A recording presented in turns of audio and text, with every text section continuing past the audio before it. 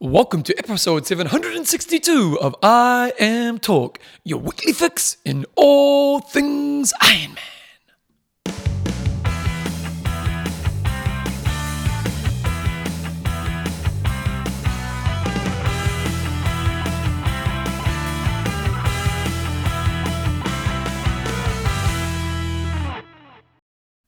Rightio, team, welcome along to episode 762 of I Am Talk with Coach John Newsom, Bevan James Oz. How you going, mate? I'm good, Bevan, and you? I'm pretty good, actually. Pretty good. You know I'm pretty good, John? Because you got a new mic stand, and of course you gave yourself your new mic stand, you gave me the old shitty one. Is that why you're good? No, it wasn't really about that. It was just kind of, they went there first, and this one went there second. Sure. I'm not really sure if that makes much of a difference to my life, but hey, actually that is the reason. I was like, I'm going to screw John today. That was what I was thinking. There you go. Yep, that's the only reason I'm good in life. I know how you roll. I Am Talk is proudly brought to you by Our fantastic patrons. And let's go with Rob, Fancy Feet, or Triple F, Dallimore. I think we're going to have to change Rob's name. Rob, I'm not a bit much of a social media expert, but when I go on Facebook, almost every single time, Rob Dallimore is live streaming his Zwift racing. Oh, He really? must be racing like bloody 5 times a week, I reckon. But good on you, Rob. You look like he's smoking it. And do you recommend people actually watch him? Because Facebook's funny. I don't spend much time on there. I have to with business a little bit. But whenever I go Messenger, because my daughter will call me through Messenger, so I jump on Messenger maybe 3 times a week. Whenever I'm on Messenger, my good friend Mid, you see when your friends are on there because they have the green little light, she's always on there. And I feel like giving me a text like, mate, maybe I need to spend less time on Messenger. But maybe, hey, who am I to judge? But no, watching somebody else ride on Zwift is not particularly exciting. However, experienced riders like Rob, he does a lot of team time trials and stuff. Okay. And so learning how the team works and things like that could be quite interesting. Well, it's like Twitch. Is your boy into Twitch? Don't know. Don't think so. So Twitch is like a YouTube, but for gamers. Mm-hmm. He probably is then. And kids go on there and just watch other people play games. Oh, no, he does that. And he does it on YouTube. Yeah, and there's people out there who just have huge audiences of just watching games talking crap. You know, we live in interesting times, John. You go second. Meredith, Big Bopper Bachman. We've got Anthony, the long train running Weeks. And Mark 009 Jones. Mark Richard Jones. We met him in Hawaii. Yeah. Yeah, nice guy. Okay, this week we've got some news. We've got Hot Topic of the Week. We did have an interview and they pulled out for the second week in a row. About 10 minutes before the show.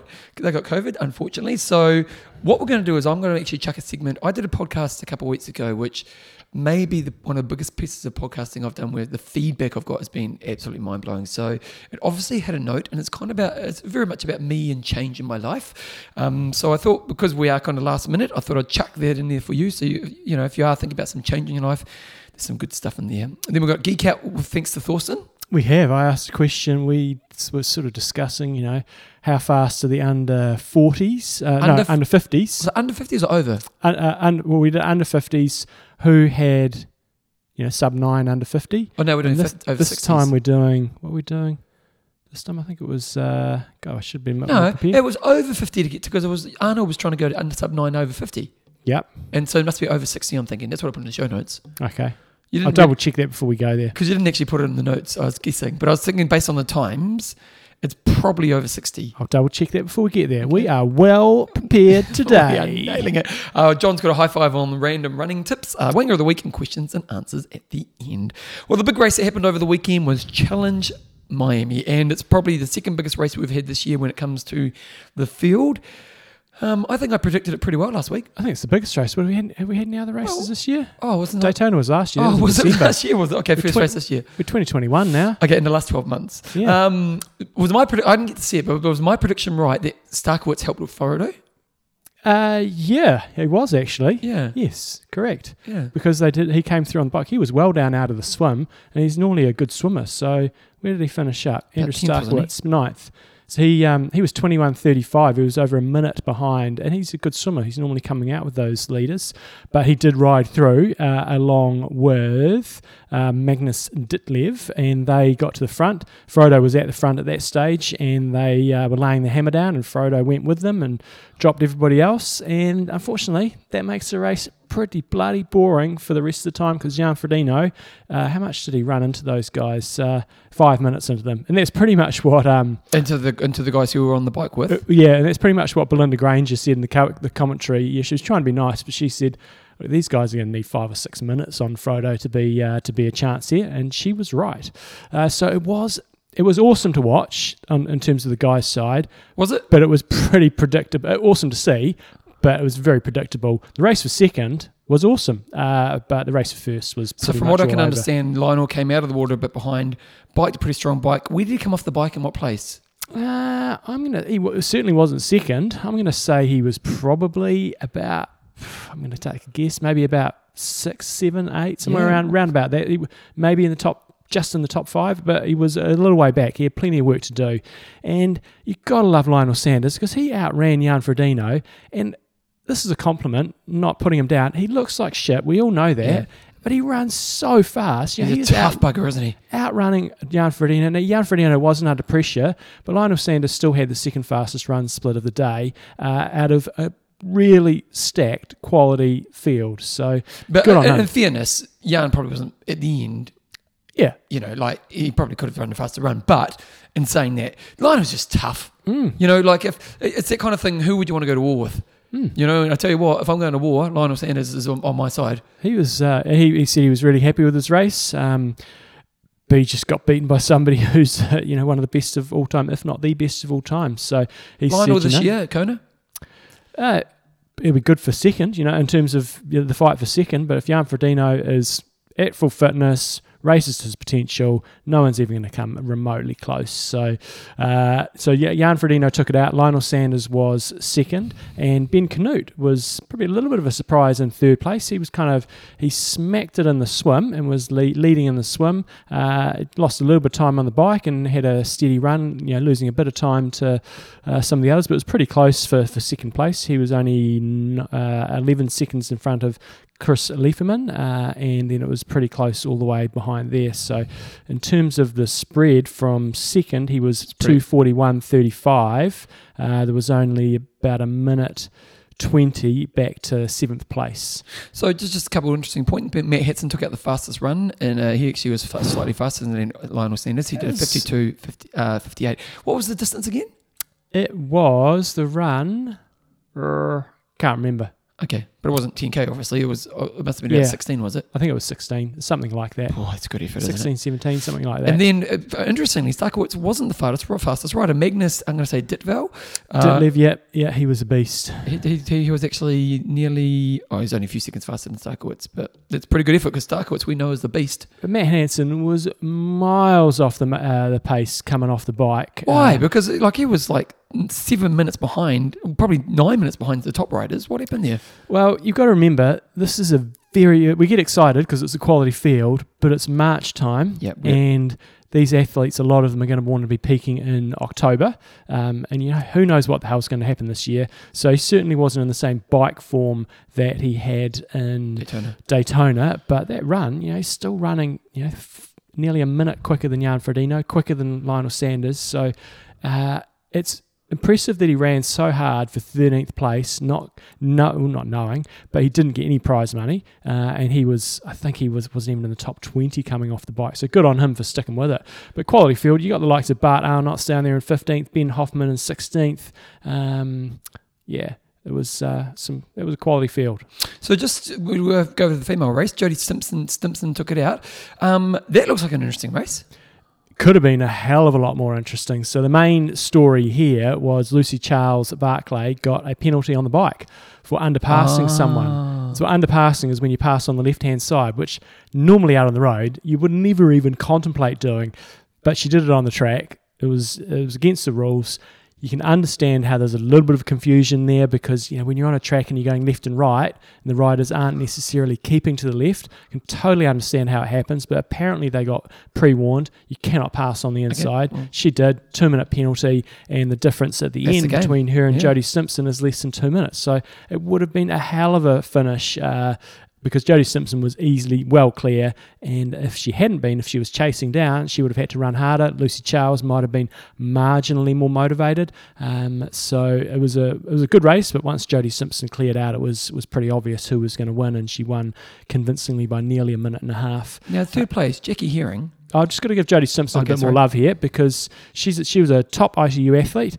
She won the Commonwealth Games, I think, when it was in the UK, and was a prolific, podium getter on the World Triathlon Series for a long, long time. I'm pretty sure she missed the last Olympic Games. She didn't get selected just because the women's GBR team is just so stacked, and she's missed out again this time round, despite being a really consistent performer in pretty much any other team in the world. Maybe with the exception of America, she would be just the number one pick. So good to see her racing well. She got smoked in Daytona, and she's come back and put in a much better performance on the bike, and looks like she's getting her running legs back. So she could be a really serious 70.3 contender for lots of races, especially when What about longer? Her bike still clearly needs a little bit of work. She's competitive on the bike, but Lucy Charles put nearly a minute into her on the bike. So she'll be. How far was the bike? How far was the bike? It took them an hour 35, so I can't quite remember. 50 or 50k, 60k, something like that. Okay. So really, really good performance for her. She looked awesome, and it was an emotional win as well, because she lost her father last year and wasn't. I think it was a bit of a shock. So, yeah, she did awesome. Lucy Charles had a good, strong race. Jackie Hering came through on the run with a 1:01:32. So, really good race for her. And I'd say the big surprise to me was the Sara Perez Sala. And she kept up with Lucy Charles in the swim, which nobody has ever done before on the female side of racing that I can recall. Maybe Lauren Brandon's just about kept up a couple of times. I'm not quite sure. But I'm thinking, she's going to be a great swimmer. She's going to get her pants pulled down on the bike. But then she was a beast on the bike. Oh, really? She looked amazing. Really aero position, great technique, just smoked it, and was in the lead coming off the bike. When they came off the bike together, I think it was. But then Lucy Charles had her penalty. And she's not the strongest runner. She ran a 1:05, but she wasn't terrible, and she was leading for a long time. So she is somebody to watch. I do believe she's trying to make the Spanish Olympic team, so we may not see her doing long course this year, but keep a lookout for her. If she can just improve that run a little bit. She is 33, I think I saw, so it's not like she's a 20-year-old ex-swimmer. She's sort of getting on a little bit, but she could do really well at Ironman, I think. Not a Kona contender, but, somebody who could win Ironman races. Okay, so the distances were a 1.6k swim, or a 1 mile bike swim, 62.7k bike ride, and then a 16.9k run, so nearly 17k in the run. Few on the female side, few of the other results. Paula Finlay, who crushed Daytona, she struggled on the run and only finished in 7th place. Sarah Crowley was 8th. Heather Jackson came through with a reasonably good run in 9th, and Meredith Kessler is still hanging in there, and she got 10th place. So disappointing results. Who like, I know you're saying at this time of the year it's hard to know who's in peak condition, but who would you think would be? It's a bit of a bummer. Well, the big disappointment was Anne Haug not racing. So I turned the coverage on, and I'm like, where is she? Her name was actually listed, and there was no split coming up, and it's like, is she DNF'd? And then I went and looked last night, and she's got COVID. She made it over there because I saw her posting things, and she's got COVID, so not racing, which is a complete bummer. Question I have for you, John, is I went up on Saturday morning. I had to go coach, so I basically didn't have much time to watch it, but I thought I had like half an hour before I went coaching, so I was doing some other like emails and stuff, and I thought I'll just chuck it on the coverage as I'm doing some work, and then I jumped on. You had to pay, I think, $2 US. It was $4.99 New Zealand. I think it was $2.99 American. Okay. So I wasn't going to buy it because I was just about to leave. How do you feel about having to pay for it? I was fine. It's like renting a movie kind of thing. If it had been $25, I probably would have thought twice about it. Yep. But I don't think it's not the way to build an audience, charging a small amount for that. They're going to I think they're massively going to reduce their potential audience size, and you're not going to recoup that much income. Bevan was asking before we started how many people were watching, and it may well have got higher than this, but I saw at one stage 12,000 eyeballs were sort of watching, which means they bring in about 50k. Yeah, which I thought that's actually probably a few more than I thought, given you had to pay for it. Yep. So even if they got up to 50,000, it's still not going to sort of pay the bills. But they may get higher than that if it was free to air sort of coverage. So now, I'm fascinated to see. Did anyone around the world let us know? Did the Daytona coverage get put on TV anywhere around the world? Well, I've seen a 40 to 60 minute highlights package. Where? On like an ESPN or something? I saw it. Well, I don't know where. I saw it on YouTube, I think. But I'm pretty sure it got on some sort of networks. And this one apparently is going to be on NBC, which when they're talking NBC, I don't know what that means, whether that means the main NBC channel or sports or some bloody channel. But anyway, that's like, it's not an exciting watch. But a 40 minutes highlights package, I think, would look really good. It was a cool course. I was expecting it just to be laps around the track like they had in Daytona, but they actually went on the inside of the track on the access road, so it had lots of twists and turns. So the bike was actually a lot more interesting for the athletes, and it wasn't just a lap after lap after lap after lap. So that was good. The coverage was like Daytona. I thought it was really, really good.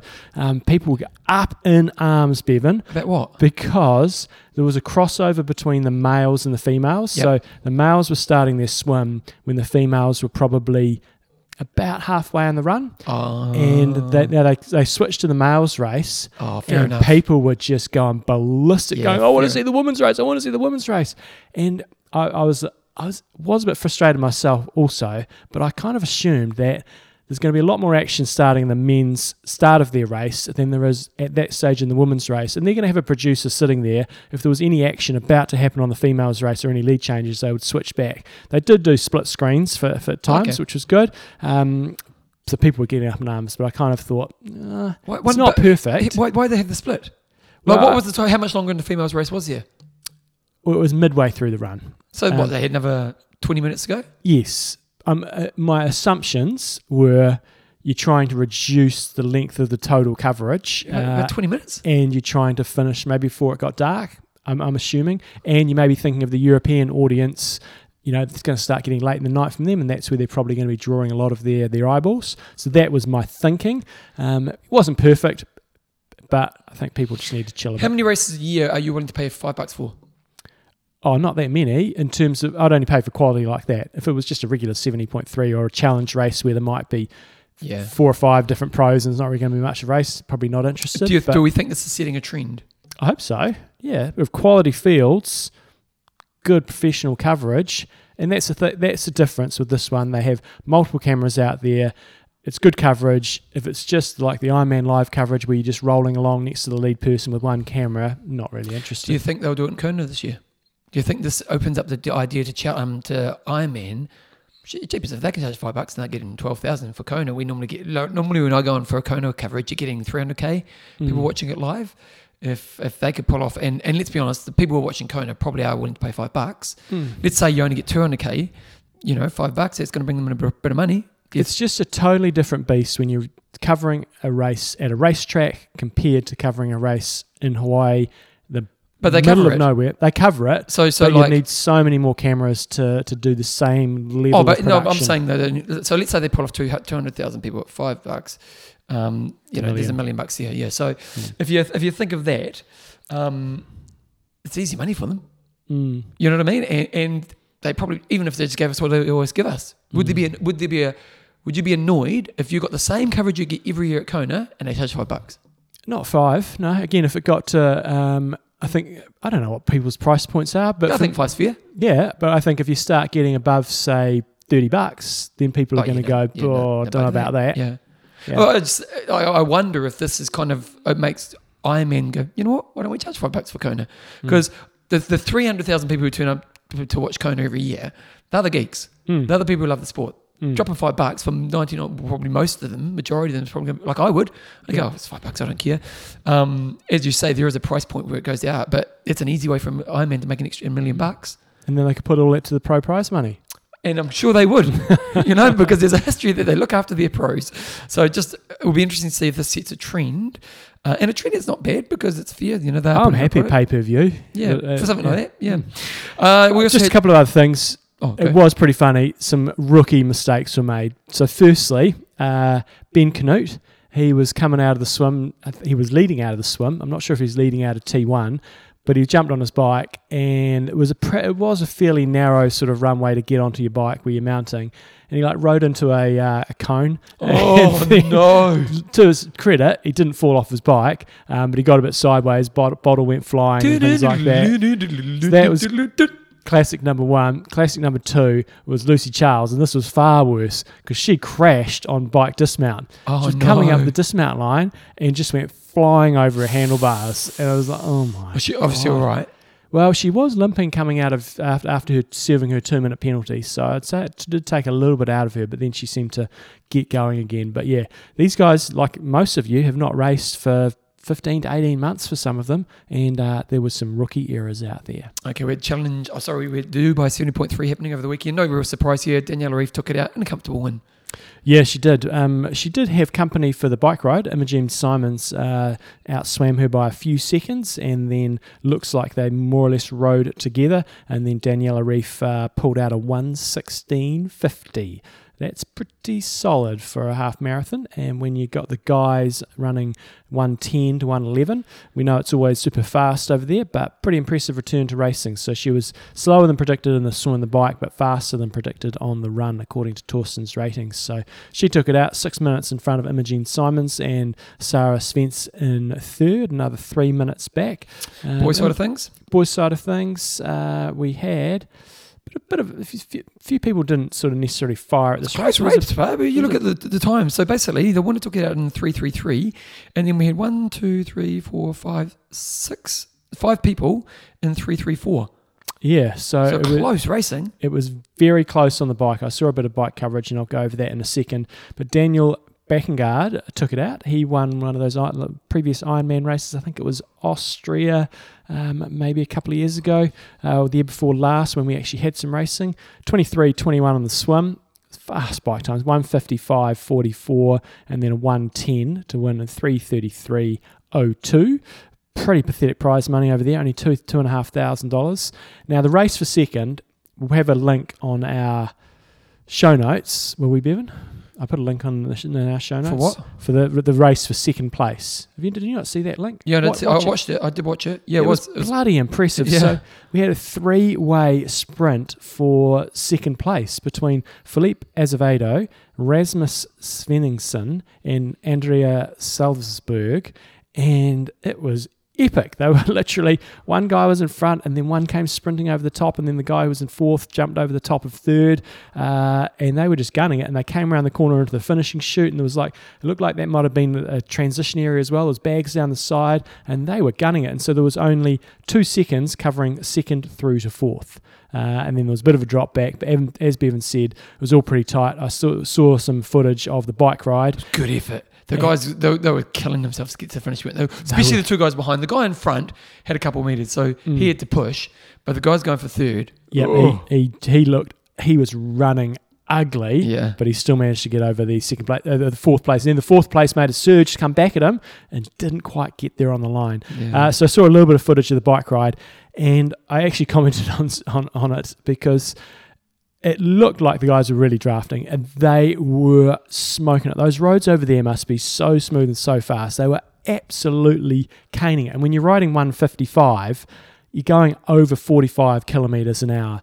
What is that in miles? Whatever it is in miles, it's bloody fast, and all of them were doing it. The fastest bike time, 1:52.57. Wonder what that's got to be right up there as the fastest ever for a half iron distance race. Isn't it? Yeah, it's flying. So they are absolutely killing it. That guy did swim 27:24. So good on him. He bloody rode up to them. People were commenting on this post, and to be fair, there was one guy who was on there who was actually one of the bike referees, and everyone was saying they were drafting, it was bullshit, why can't the officials do anything? And this guy was actually an official out there going, I was actually with them for 80 kilometres, and I think he said they gave out 3 penalties, and we were looking at things really, really closely, and they were 12 metres. Okay. He said, we use the lines on the road, and that is our 12 metres, so we're judging what it looks like. So the camera angle really confuses things. And we saw this in Daytona last year as well, when they're riding around the track, and they had cones there, and I'm like, that's not 20 metres, and they're not stupid. They can measure 20 metres, and all the guys were sticking to it. It just looks a lot closer than what it is. However, riding at 12 metres in a pace line like that, you are getting a significant advantage. So that's why they were one of the reasons why they were riding so fast. And if you weren't on that train, the likes of Joe Skipper, they are out the back door, and unless you're an absolute beast, or you go on a suicide mission, which sounds like what Joe did, then you have got no chance. So there was a few people there that really got smoked that were quality athletes. Like you got Michael Weiss was way down in 24th place. You had who did I see? Andy Bushra down there in 14th place. Ivan Rana, 23rd. So it was a pretty solid field. Joe Skipper had a DNF, unfortunately. He's building up. Yeah. Three of your big guns, Joe Skipper, Rudy Wild, and Peter Hemerick, are all DNF'd. Okay, so coming up next is... Oh, no, so we also had Florida Anvil Ultra. I'll just give this a quick plug because I saw it there last week and I wasn't sure if it was going ahead. So it looks like in the double iron distance race they had over there, Josh Kika took it out. Double Ironman, 27 hours, 38 minutes and 5 seconds. And the first female looks like Melissa Pawlowski, and she did 32 hours, 16 minutes. They had a single anvil. There was one by Michael Hicks. And then they had a few other bits and pieces as well, like an aquathon and stuff like that. Good on them for running or for having a race over there in Florida. Okay, so the big race coming up, not this weekend, but next weekend is Ironman New Zealand. Obviously, we had the COVID level back a couple of weeks ago, which means it's been postponed. The good news is that it is going to be happening next weekend. And actually, John, I'm going to go to an email that was sent through to us from Ken Young, and he's just got, I registered to race Ironman New Zealand this year, and they're booked in for some eye surgery on the 22nd. When the date shifted, great effort from Ironman New Zealand team for getting it alternated. Left me unable to race. I emailed Ironman New Zealand team, and within 12 hours I got an email back indicating fine to defer to 2022, and they have sent me a code already. Very impressed with the speed and response and the team at Ironman New Zealand. Very different from a mutual friend, Annette's, dealing with Ironman Canada, which maybe have been not so good. So what Ken's saying is, while this sucks, and while it's bad for everybody involved, it seems like I'm in New Zealand, the crew there are really looking after everyone in the best way possible, which is great to hear. You've got to play the long game, and especially when you're in a country like New Zealand where the population's pretty small and your race doesn't sell out, if you start widespreadly pissing off your loyal customers, then it's going to come back to bite you and they'll just go elsewhere. In the North America, I guess, and maybe Canada, maybe you can afford to get away with that because your race is filling every year. Still, how do you treat people? But yeah, come on. So good on Ironman New Zealand. Well, we got two little John's ITU update. Just got it. Yep, ITU update. We had Mooloolaba Triathlon at the weekend. That's an old classic, isn't it? It has been around for donkey's years. Which one's Noosa's the big one, isn't it? Mooloolaba and Noosa are pretty much on par. I'd say Noosa's probably slightly older. Noosa has the plaque. It does, yeah. When you drive into Noosa, it has the Noosa Triathlon. Is it like one of the big things? Like when you go into a town and what is it, Timaru?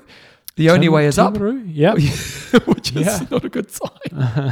But in Noosa, you go into the Noosa and they've got the Noosa Triathlon. I'd say Noosa's probably older. However, Mooloolaba possibly starts to carry a bit more prestige these days because they've had so many World Cups and World Triathlon Series races there on the elite side of things. Anyway, that was on at the weekend. Obviously, only Aussies really racing or anybody who's sort of based over there. Matt Hauser, still only under 23. I know, that's interesting, isn't it? He's been around for donkey's years. 1:43.24 took it out, and then Ashley Gentle took out the females race in 1:59.05. I did notice that also they had a non-drafting race, and I noticed that good old Amelia Watkinson took that out. Well, more importantly, John, we've buried the lead. We've buried the lead because last weekend we had the Brad Richards Building Company. What is it? Just Brad Richards Building? Brad Richards Building. Sea to Sky Challenge happening in Christchurch here. And what happened in the racing, John? We did. We had Taylor Reid, who's former world under-23 champion. He took it out. We had to shorten the swim. And we're lucky we got a swim in. And maybe we should use my swim picture. Have you got a picture already for the website this week? No, I've already done it. Too late. Mate, I'll put a couple of pictures on our Facebook page. So if you want to go and check out some of the footage from that event, it's an awesome race. But the swim, the day before on Saturday, it was windy as hell. I was like, Jesus, it's not good. And the surf report was for bigger waves, and there was a gigantic waves coming in on Saturday. I was like, oh, this is not good. And then got around there. I get up at I think I get up at 3 and I was sort of on race site by about 3:45 in the morning, having a look at the waves. This ain't happening, and it dropped slightly, and just enough that we could get one small buoy out there. But instead of having a 750 metre swim, it was probably, well, the Taylor Reid is one of the sensationally good swimmer. He did 4:28, which probably includes about a 20-second run up the beach. So 4 minutes.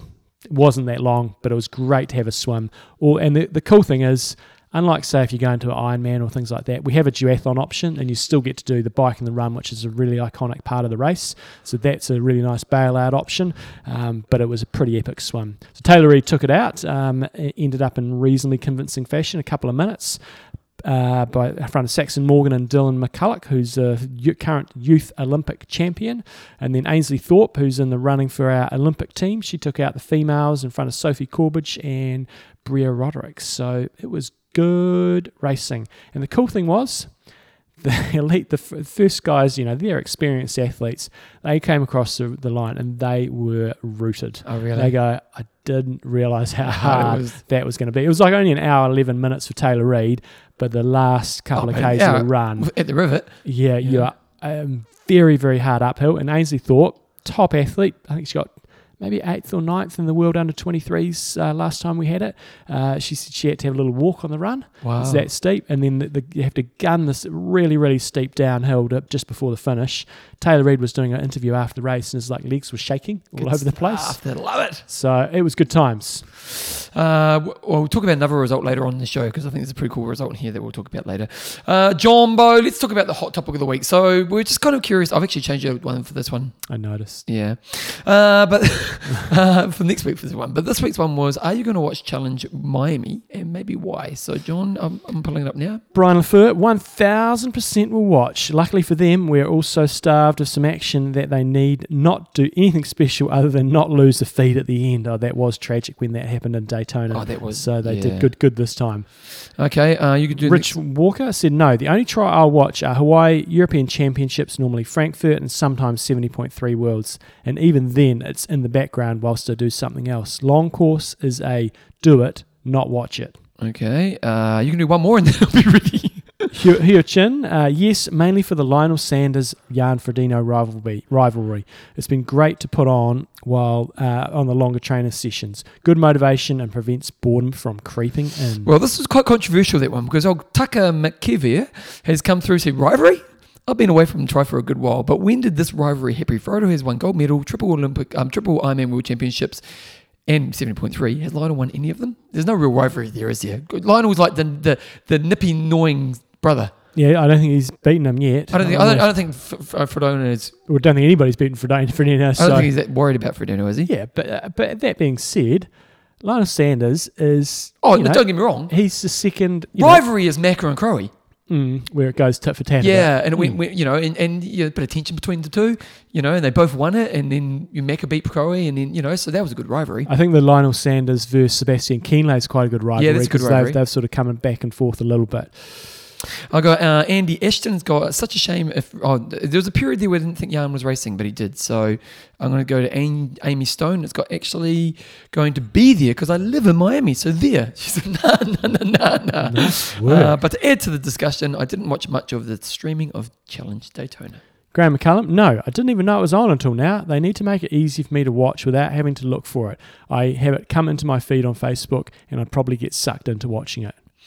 Miles, I'm going to say March Mint has got here. Well, I'm working at the rugby, so if it finishes in time for me to watch it, I will. Which it might do. Although I wanted to watch Lionel try to take on Jan and haven't heard any news about Jan getting into America. So there was obviously a concern about Jan being at the race. That's right, you talked about that last week. Yeah, so he made it, thankfully. Yep, we know that. Brent Chan, yes, and it's almost $3 Canadian. Exchange rate is a killer. Well, paid $5 in New Zealand. Yeah. Vicky Jones just definitely. Who else we got there? Good old Hal Tao said I'd watch it if George Goodwin was racing. He had a really good race in Daytona. I think it was third. I'll go Neil Hastings. Didn't know it was on until reading this.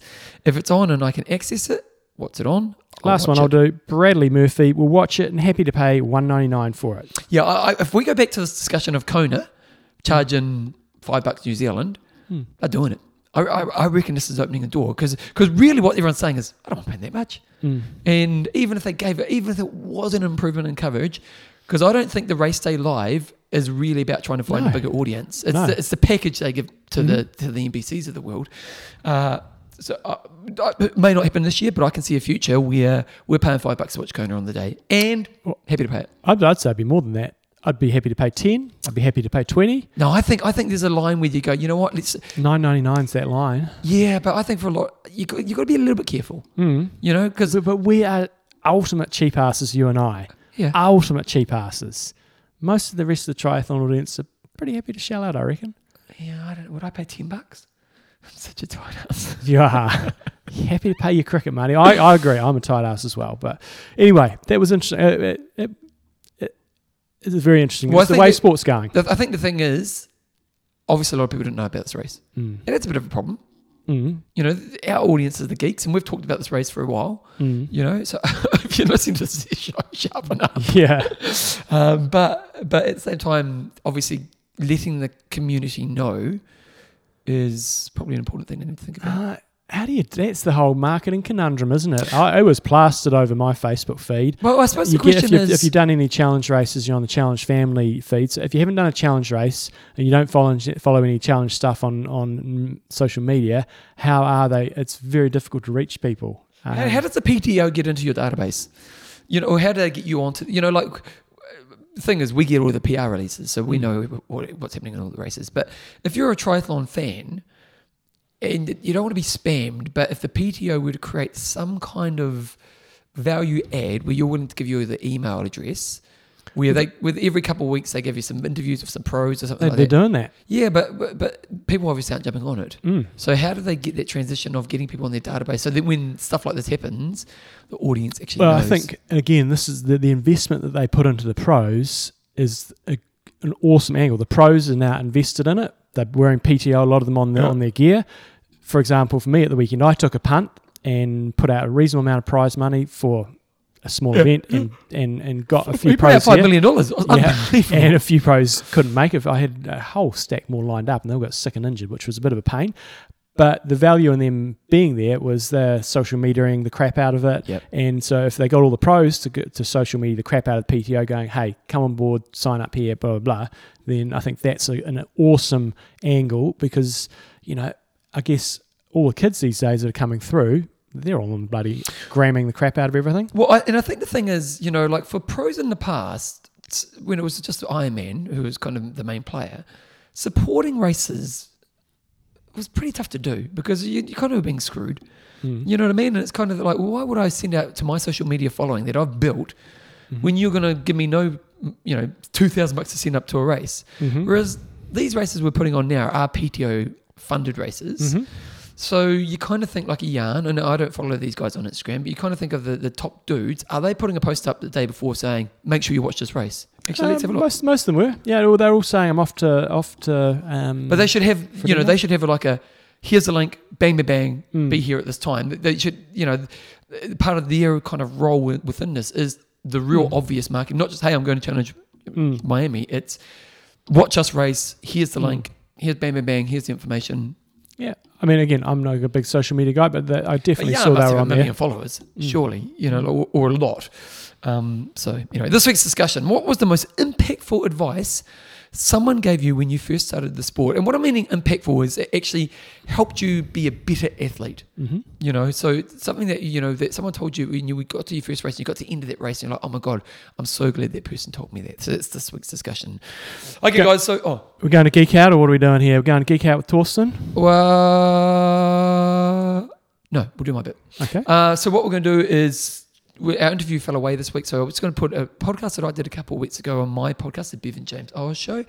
I'm going through some change in my life right now, and change which is quite exciting, but it's also quite introspective, this kind of talk I'm going to do. So hopefully you get something from this if you are thinking about some change in your life. So here it is right now, is kind of Bevan's, I'll call it Bevan's Coach's Corner. Bevan's Coach's Corner.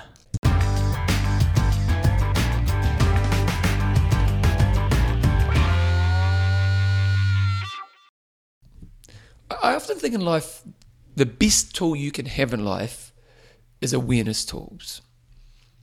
I really do. I really think that when you think about any change moment in your life, it's often before that moment you've had a moment of awareness. And that awareness can come from a tough moment.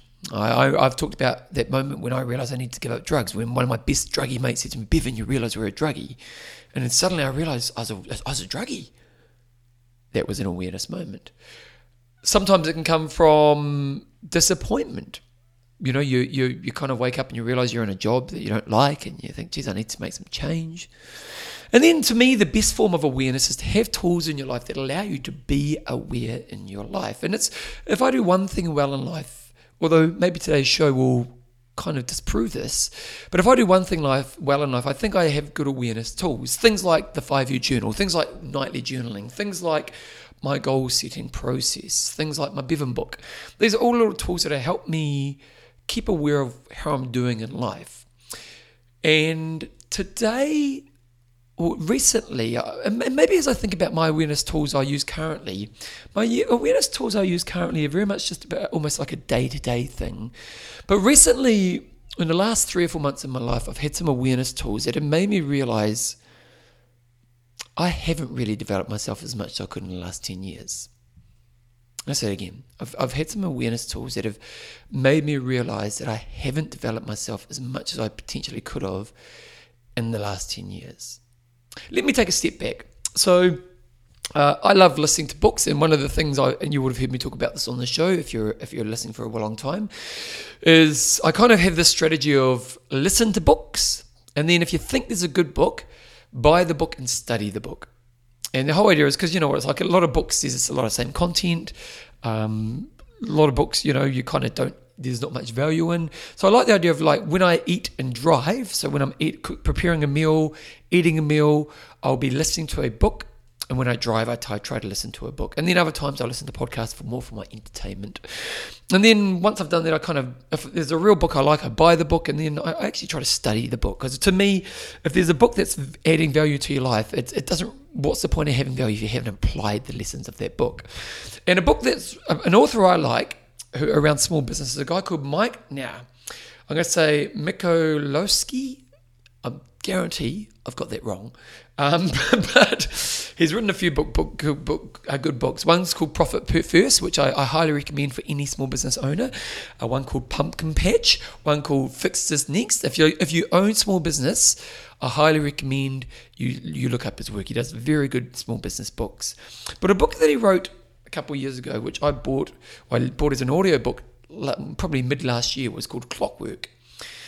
And I listened to this book, and it was one of these books that, as I listened to it, I realised, geez, I've got all the problems this guy talks about here. And the basic premise of the Clockwork book, so then I bought the book, and then Joe and I have worked on studying this book, and we're kind of in this process of applying this. And the basic premise of this book, and I may have even talked about it on this podcast, was small business owners get in the trap of doing. And what does that mean? Well, ultimately, their vision and their reach gets limited because they do everything themselves. You know, anyone who's been in small business or heard about small businesses that work on your business, not in your business.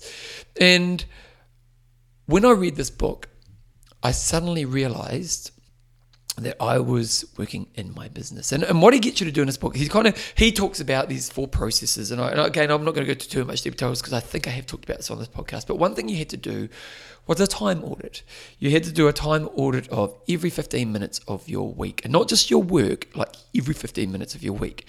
Now, I'm a really organized person. Like I sit down and have my weekly meeting. So I kind of thought this would be an easy thing to do.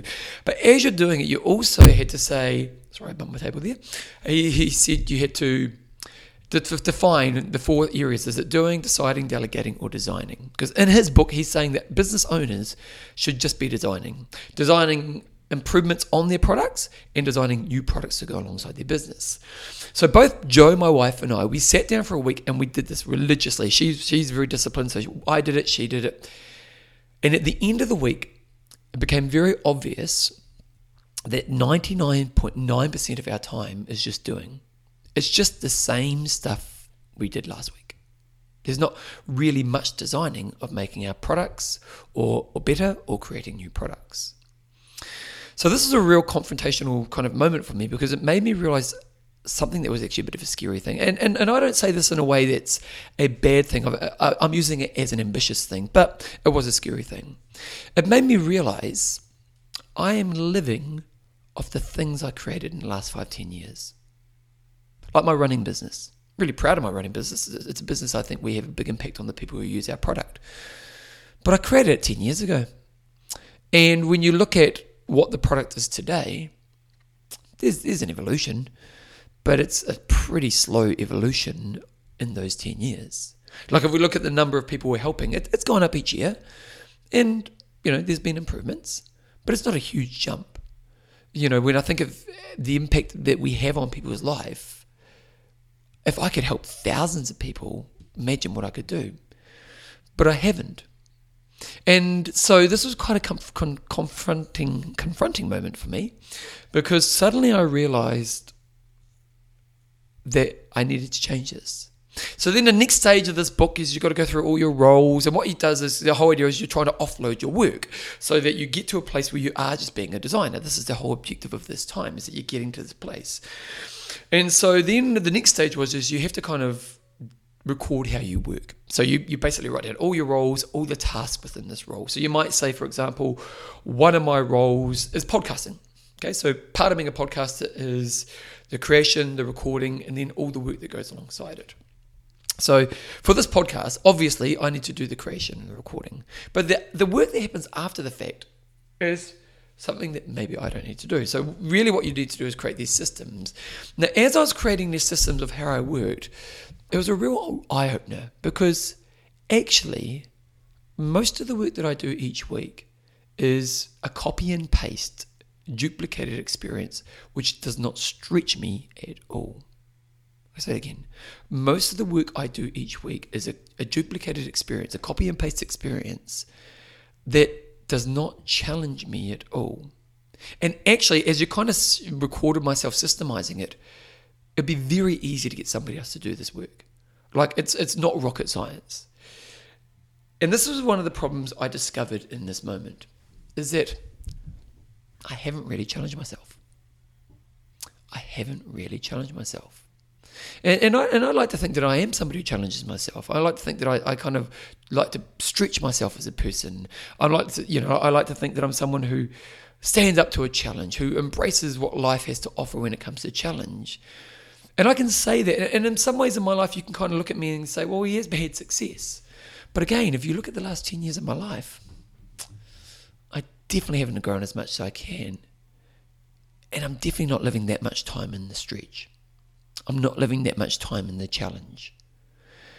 And this is quite a confronting moment for me, because here I am, I'm a guy who gives advice. I'm a guy who promotes worlds, which stretches and challenges people. And I always talk about personal credibility. If you want to be a leader, you need personal credibility. And I kind of felt I had that. But then when you pull back the curtain, I'm kind of a bit like the Wizard of Oz. Turns out that I haven't been stretching myself. I haven't been challenging myself. I haven't been having as much impact that I fundamentally believe I can have and that I want to have. And this made me realize I needed to create some change. Because and this is one of the things, because one of the things when you discover this is it's almost like you can justify it. Like I can justify, well, it's that kind of good is the enemy of great. Like if you look at my life right now, I've got a good life. I do the thing I love. People appreciate my work. I still get to have an impact. But again, if you look at how I'm living my life, I'm not really stretching. I'm not really challenging. I'm not having the impact in the areas I want to have in the way that I ultimately could, to the scale that I fundamentally believe I can. And I could just stay in that place. And one thing, I've kind of written some notes before here. And so one thing this moment made me realize is that I needed to change. Now, there's kind of a process that I need to go through to change. But I think the first thing I needed to do, and this is with my wife as well, with Jo, is that I needed to understand that I needed to change my mindsets. And as I kind of had this realization, I needed to explore some of the mindsets that have made it be okay for me to be in this place. And one of those mindsets for me, I'll share one of those mindsets. So again, if you've listened to this podcast, I come from poor. My parents, we come from the poor side of town. My parents are great role models, because my parents are great role models that if you're a hard worker and you make good behaviour decisions, you can move on from poor. And so I started in the poor side of town. Academically, I didn't do that well. But my parents were role models. So one thing my parents did teach me is kind of hard work. And they did teach me some good things about savings and basic money and stuff like that. But I left school at 15, no qualifications, academically a failure, and coming from poor. And little things, there were scars that come with it. I remember, for example, trying to pick up a girl in town one night. And when I informed her which school I went to, which is not one of the greatest schools in Christchurch, she didn't want to have a bar of me. And that was something that kind of ingrained in me. That was something that kind of scarred me, and it reinforced that poor thing that comes with me. And in many ways, that kind of poor thing motivated me to be really good at money. And the benefit is that I've been good with money. I've had good systems around money. I've saved, I invested early, so there's some really good stuff around that. But one of the mindsets I have that's held me back is that we've got to this level in our life where if we can sustain this level for kind of like the next 7 or 8 years, we'll be in a really good position where we can retire a little bit younger than when most people can retire. So the mindset I have in myself is don't take big risks. You know what? You know this works. Even though you're kind of in this kind of doing that's not really progressing, not challenging you, and not, but if you can do this for another 5-6 years, you're going to be in a great position. And then, then in that 5-6 years from then you can be that person. Stay on this path that's safe. But if you go in 5 years, then you can be that person. And interestingly, I had a session with one of my clients, and one of my clients is a financial guy, and he's put together a course around finances, and so to support him, and because I was interested in his course, I paid to do his course, and it was a great course. I highly recommend. When he kind of makes it more public, I'll let you guys know about it, because it's a great course, and as a part of the course, and he over-delivered way too much, so once he did the course, you had a kind of one-on-one session with him. And one thing he said to me, which really confronted me, because you had to reveal all your financial position. And he said to me, why don't you invest? Because I kind of told him what I would ultimately love to be doing with my time. And I kind of said, we're thinking maybe 5 years in the future that what we would do. And he said, well, you've got a certain amount of money. Why wouldn't you take a chunk of that and bet on yourself right now? Why wouldn't you take a chunk of that and bet on yourself right now? But that went against that mindset of wait 5 years and you get there.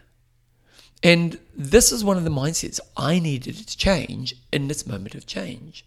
One of the mindsets I need to change is that stay on the path because it's a safe path, and you're going to get to a pretty good life ahead of most people in a short period of time. Because that there keeps me in my current place. One of the other mindsets, and this is one of the things I loved around another book I read. So that Clockwork book was a really influential book, and then I've been doing some more study, and one of them is this kind of concept of who, not how. And they talk about in small business owners, one of the common faults, and I'm a classic example of this, is when there's a problem, you go, how can I fix this problem? Not who can fix this problem. And this is traditionally what's happened with our business. Both Joe and I, when there's a problem, we just go, how do we fix this problem? And that's why we're caught in this trap of the doing ourselves, because we haven't built the people around us to help solve our problems. And this became a fundamental problem, or this is a fundamental mindset that's worked against me and kept me in this place. So the first thing I needed to explore was to create change. What are the mindsets I need to shift in my life to allow me to make that change? So when those two examples I share right there. So the first example was wait, till that 5 to 8 years in the future, because if you're just down this path right now, you're going to get there safely. The other one was, that who, not how. So the first thing I did is shift in my mindset. So for example, one thing, I've talked about in this podcast, how I'm writing my second book right now, and I'm really proud of this book, and I'm literally going to be finishing it in the next 10 days, at least first draft. So I'm really excited about this book, and I'm proud of it. I think it's a book that can have a massive impact on so many people aren't moving. I really do. And I want to create a business model around it. Now, the old me would have said, how do I do this? The old me would have said, how do I do this? So it would have been a 3-year project, which would have taken up more time, would have made me more stressed, would have made me, it just would have made me feel more piled on in my life. And actually, going back to that kind of thing, that realization moment, it wasn't that my life wasn't busy. When I think of, if you look at my life before this moment, this last 5, 6, 10 years, it's not that my life's not busy. It's just I'm not stretching and challenging. And so the old me, and this kind of going back to my book project, I would have thought, how do I do this? And I would have tried to do it all by myself. Whereas now, I literally, in my head, I'm just saying, who, not how, who, not how, who, not how. Like, interestingly, with our business, I've just offloaded my marketing job, which, again, I've never liked my marketing job. I'm good at it. I get it, but it's not my passionate thing. So that's another thing, is that a lot of those tasks that I was doing is not the thing I love doing. For example, I love helping people move. I love teaching exercise one-on-one with a group of people. I love creative solutions. I love designing new stuff. That's the stuff I love. So I was busy not doing the stuff I love. Don't get me wrong, it's not that I hated it, but it wasn't the stuff that I loved the most. And then B, again, I wasn't stretched or pushed. So then when I think about these mindset shifts, so now as I think about this book, I'm thinking to myself, who, not how. So now what I'm starting to think about is I need to build some teams around me. Like I was thinking the other day, okay, well, I need to get a publishing team. I need to get a sales and marketing team. I need to get a PR team. So this is what I'm starting to think about as I move towards, I need a content creation team around me. Then secondly, if we go back to that kind of the financial side of it, that kind of waiting 5 years till we get to that point, I need to invest in myself. I need to invest in this book. This book's going to be a project that if I want to get teams around me, I've got to pay these people. Do I believe in the book? Yep. Do I believe there's a business model that can work with the book? Totally. So I need to let go of trying to wait till tomorrow, and I need to invest some of the money that I've saved all over these years to back myself. And you can see that these mindsets are a complete shift to where I was. But these two mindsets, and there's more mindsets, I'm just kind of going into two right now, but when you can see that these two mindsets are absolutely massive to shifting the way I move forward in my life. First of all, I need to build teams around me. Okay, so that's the first thing I need to do, because if I can get teams, the who, not how, I can get experts. Like, interesting, I've just offloaded my marketing job to a guy called Marcus. He lives in I think he lives in Denmark. Yeah, he lives in Denmark. That's the world we live in nowadays. And he's to come on board, and he shows me how he's reporting his ads. He like, this guy studied this stuff. As much as I was doing an okay job of it, he's way better than I am. So I can get teams who are better at me, who are more specialized in the areas that I need them to be great at. So I can get teams around me. But I can also invest in myself. Now, there's a risk. I could spend whatever it's going to cost for me to get this book to market, and it can be a total failure. But you've got to back yourself in life sometimes, don't you? And I fundamentally believe the work that I'm doing in this book can help the world. I really do. So I've got to back that as well, don't I? And if I fundamentally believe it and I can get it right, it could be massively successful. And then we go back to them, think of the reach and all that kind of stuff I talk about. And then my own growth, my own stretch in this uni is going to be absolutely massive. So once I started to understand that I need to shift my mindsets, and I've done some big exploration around the different mindsets I need to have in place around this, then I need to create a new plan. And I think one of the things that I've discovered right now is that I need to shift my self-development. I need to shift my self-development. So, for example, let's go back to this publishing of the book.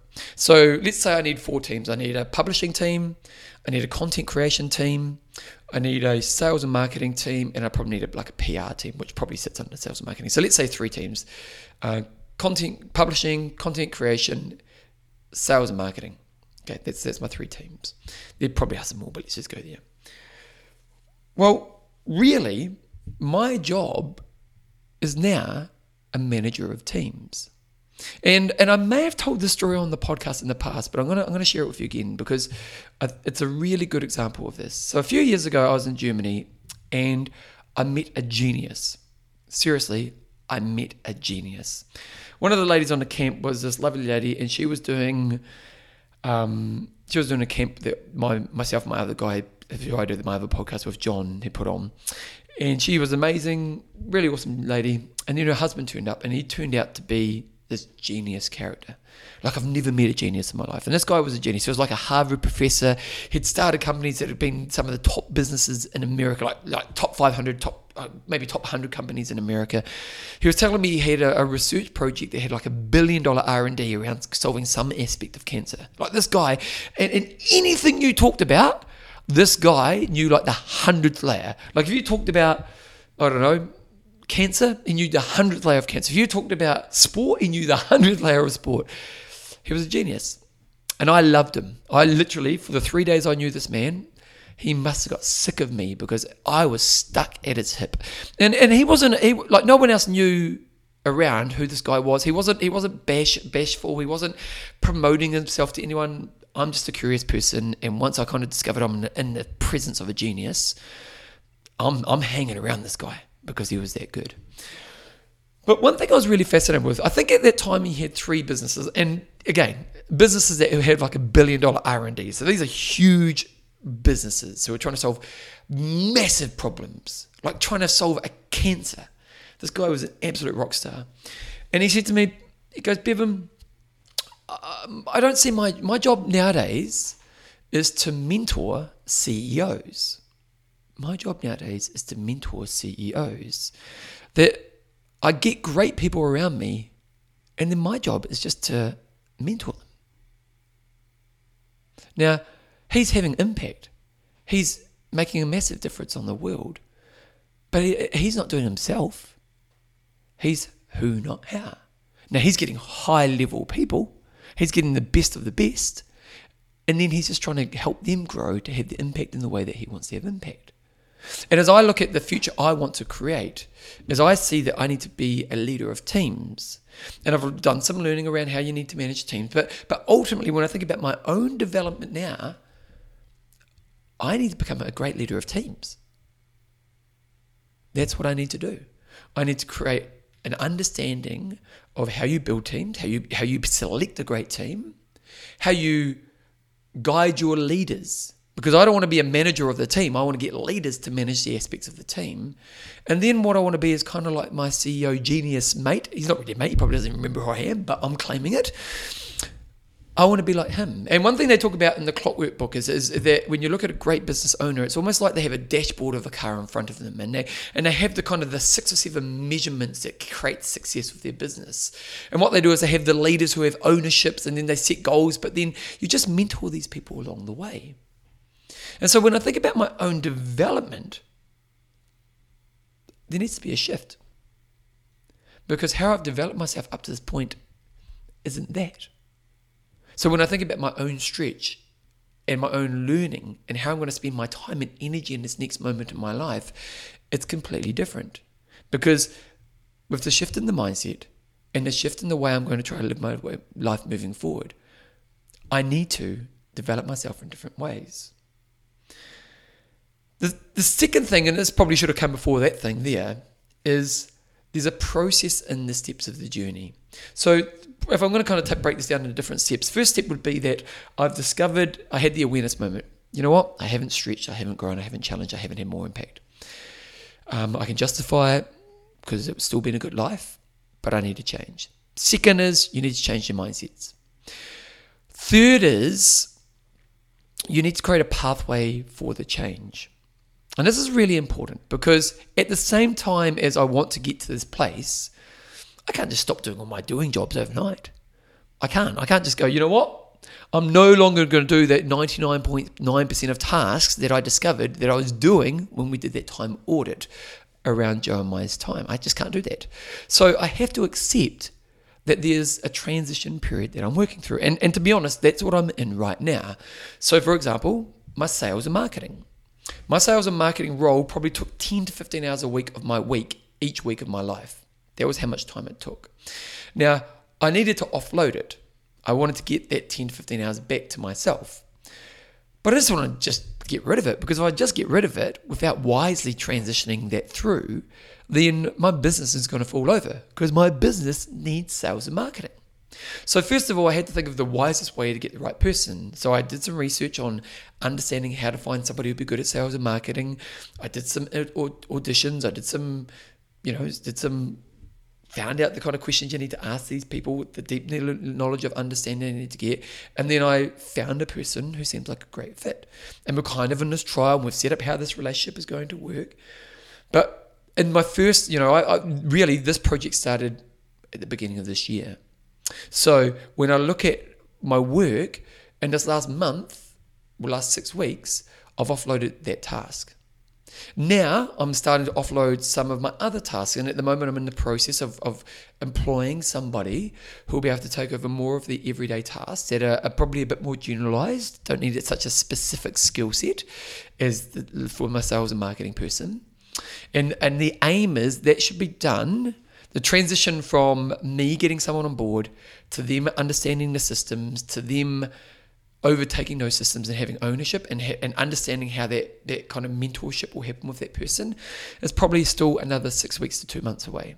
So there's this transition I need to go through. As much as I want to be doing the book project and building those teams and all the rest of it, I can't just let go of the things that I was previously doing. So there is this transition period that you need to work towards. Then, as I'm gaining time, I've got to make sure I find my right focuses. One of my biggest faults in life is I'm a bit like the dog that sees the next thing. Like that. There's that movie, is it Up, where there's a dog carrot. It's like, what's that? What's that? What's that? And I can be a bit like that. I'm an ideas guy. I can very much just get excited by the thing that's in front of me right now. So one thing I need to think about is, as I gain time, what's the best use of my design time? Because I want to become, if we go back to that Clockwork book, I want to become a designer. So to me, there's 2 areas that I want to design. Design improving my current business. So when I look at that, one area in my current business, we're very lucky that we pick great coaches, because I've got a great coaching team. We've got about 15 coaches working for us. They're all passionate, they're all highly skilled, they all care about their people, and they all do great work. We're very lucky. And when it comes to managing them, we don't do a lot of management. We also don't do a huge amount of training with them. We do a little bit of training. We kind of get them on board. We give them shadows. We have a couple of sessions with them. We do a little bit of feedback. But if I've got to be honest, it's not a great level of training. So one of the big projects I need to work on with a team is a training systems to make sure our coaching levels just 10 times better than anything out there. That's a really good design project for me. Now, when I think about the designing side of it, I need to build a team. So that I might do aspects of it, but my team will run that project. So that's improving my business. That's a really good use of my business time, my business design time. That's a good project that I want to focus on in this next moment as I gain more time. Then the other project is the book project. The book project, I hope that people are listening to this in the future, because, podcasting people can go back and listen to old episodes. And if you're, okay, here we go. If you're listening to this 5 years from now, so I've recorded this in 2021, February the 20th, 2021, I recorded this. If you're listening to this in 2026, and you've heard of my book, and my book's a big thing, flick me an email. It means I got this right. The thing about books, here's the thing about books. That book you've heard of, that book you've bought, it had a great sales and marketing project around it. It's had strategies that take success. The thing about books is the book that wins is the book that tends to have the biggest sales and marketing strategy. I know that sounds, word of mouth helps, but ultimately you need money. You need money to find your audience, especially in today's world, because everyone's trying to find an audience. Like nowadays, trying to start a podcast is so hard if you haven't got a budget, because everyone's starting a podcast. I'm lucky because I started years ago when podcasting wasn't a big thing. So I've got a good audience and appreciate all you people listening to this. But nowadays it's so tough. And so, I've got to create a business around this book. Now, that's a good use of my focus. So one thing I've got to think about is, what are my next moves? What are my next moves? And my next moves, I need to get that right. Because if I can get that right, they should be aligned to the bigger impact I'm trying to have. Ultimately, they should be stretching and growing me. Because ultimately, what is the point of this? The whole point of this is that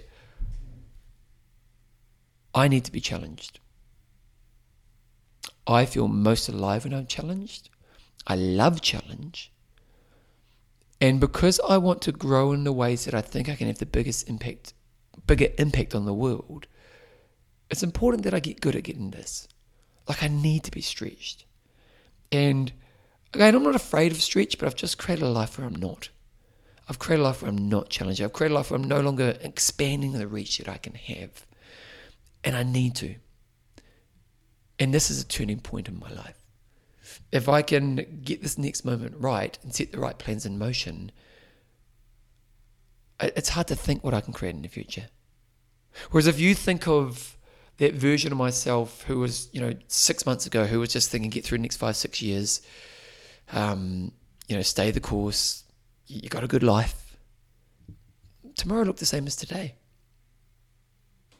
Tomorrow looked the same. 5 years look the same as today. It's quite an eye-opener when you think about it.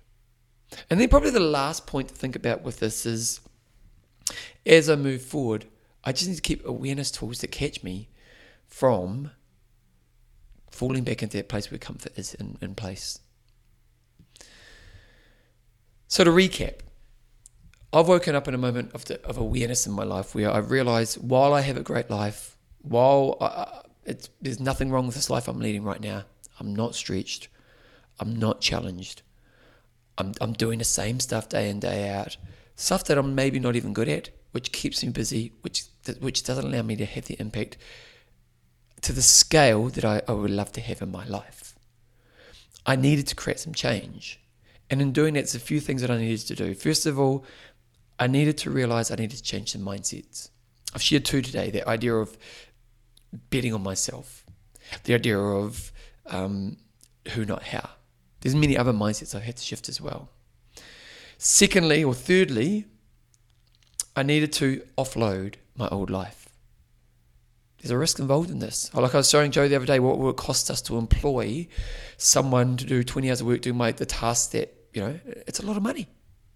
It's a lot of money. But I've got to back myself. We've got to back ourselves. Like Joe and I, we're good at what we do. Imagine what if we could put more of this in there. Thirdly, I need to develop myself in different ways. I've got to be the CEO. I've got to be the mentor of CEOs. That's what I've got to be. I've got to be a designer. That's really, as I think of myself in the future, as being a great mentor and a great designer. That's my life moving forward. Then I've got to plan my next moves really wisely. I've got to plan them really wisely, because I can get distracted, guys. I can get distracted. And then, as I move into my future, to have great awareness tools to catch if I fall back. This is a journey. It's a big journey for me. I've got to be honest. Joe came up to me the other day and she was a little bit concerned, because I think I'd shared some of the stuff with her, and she was concerned that I was unhappy with my life. And I'm not. That's the good thing about me, and maybe that's why I got caught in this trap, because I've got a good life. And she was like, but you want to make all these changes?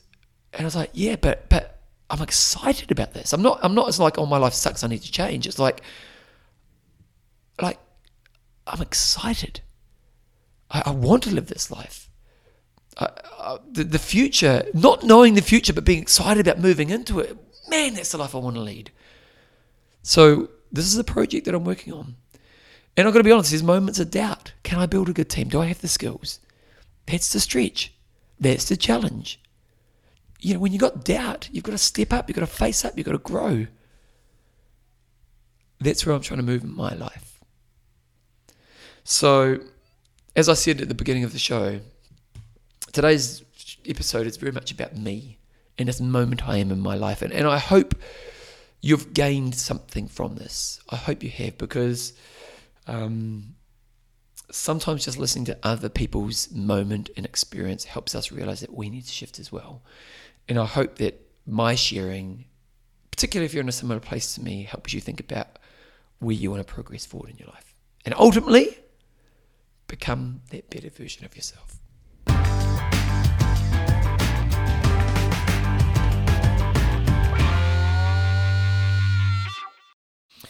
Hopefully you enjoyed that. Again, I did get, when you do a podcast, you always get emails from people, but this one I just got so much feedback on it. So hopefully you guys got something from that as well. Okay, let's go Geek Out with Dawson. Okay, I'm thinking plus 60, am I right? No, it's under 60. Oh, okay. I was pretty sure. Yeah, so... wait a second. Under 60 is to what? Sub 10 at 60. There you go. It's not under 60? I think it is under 60. No, it's at 60 is over 60, John. You know, right? Just own it. See, look at him. See, look at him. He still can't give it to me. No, Rob Barrell's not 60. Well, let me look. Yeah, check out how old Rob Barrell was in 2017. I think it's under 60. Okay. Because the first time around, I was going sub 9 at but sub 9 at 50, under 50. No, it was over when 50. You turned 50. It was over. Okay. You know you're wrong. Maybe he is 60 then. Maybe he's just turned 60. How old was he in 2017? Rob Barrell. Okay, let's have a look. Rob Barrell, Wikipedia. Born in 1957. He was 60. 60. I told you I was right. So he was 60. He knows how to play the age group game in terms of going fast. He was a legend that didn't quite do that well in Kona, did he? No, but he did amazingly everywhere else. He won. He was a beast. He was the European version of the top four. He was the animal. If you go back and listen to our Legends of Triathlon, we had him on, and he said, "Finally, someone's giving me some love." Anyway, so this was the sub 10 over 60. Over 60. Yep. Not under 60. Over 60. If you're 59 in 364 days. And again, and then we've done the female side of it, sub 11 hour 30, because we've had no females under 11 hours that Torsten and Russ from Coach Cox could find in terms of Ironman races, any under 11 at 60. So we won't read out all of them, but the fastest time has been 9:43.53 in Ironman Cairns in 2019 by Kevin Ferguson. Jeez, that's great, isn't it? Second fastest time was Rob Barrell, and when it's done in Kona, it's just so much more impressive. 9:46.54, which was done at 2017 Ironman World Championships when he was 60 apparently. And then Kevin Ferguson's got the next one, 9:49 in Western Australia. Herman Schering is 9:52. Marcus Joachim, 9:54. Rob Barrell's got another one there, 9:56. Yves Talbrant, he's a French guy, very famous older dude, 9:57. And he was the first person to do it because he did it in 2009. So most of these other ones are in the late 2010s. He did it pretty much 8 or 9 years ahead of everyone else. Ironman France ain't a flat course on the bike ride, so good on him. Alan Bremer did it in Barcelona, which we know is super duper fast, 9:58. And I said we wouldn't do them all, but we will. Andreas Bodeneman did just 10 seconds under, 9:59.50 at Ironman Western Australia. So then we had the woman under 11 hours 30, and we had Arlene Turner. She did 11:01.24, so she was close to that sub 11 in Ironman Texas in 2016. Vibeke Hansen went 11:09 in Copenhagen in 2015. I'm going to say Gabrielle Salint. She did Ironman Austria in 2016, 11:11. Amy Griffith, 11:13, Ironman Maryland. I'm going to say Laura Sophia. She did Ironman Florida in 11:16 in 2017. So in the females under sub 11, we have five female athletes. And then under 10 hours for men, we've got about 11. Come on, woman, we need to see you going sub 11. That's going to be awesome when someone does that. Well, it's not far away, like if we get it's obviously, we will probably see it in the next few years, won't we? It's interesting. It's interesting that in the... History? No, like in the elite end, the time difference is closer than 1 hour. Yet when we get into this older age group, it's gone out to more than 1 hour, quite significantly. Now, let's be fair. Oh, do you mean between men and females? Between men and females. Let's be fair. Rob Barrell was elite athlete, and none of those names that I can see there are ex-pros that I've been aware of. So it would be, maybe the females don't keep going quite as long as the guys. The argument against that athletic age, because Rob Barrell, he's been at 60, he's been an athlete for 35 years. You know, and let's be honest, although Millen is still, you know, still have a pretty good race, Mm-hmm. but, you know, like, their bodies are pretty tired. I'm just thinking out loud is how many ex-pro athletes are still going in their 50s and 60s, females compared to guys. And I can probably name, you know, more guys than I can females that sort of keep going at it. So for whatever reason. Anyway, good on you guys. I don't think I'm going to be going anywhere remotely close to that when I am 60. Okay, guys, let's go 1, 2, 3, 4. High five. I reckon you will. I reckon you'll, because Great faith in me. You're going to do sub 9 at 50? Sub 9 at 50. Didn't say I'm doing it. Said I might give it a crack. Said you're doing it. We heard you. Okay, John's doing a high five on just tips for running, particularly in the off season, but just running. How to get better at your running.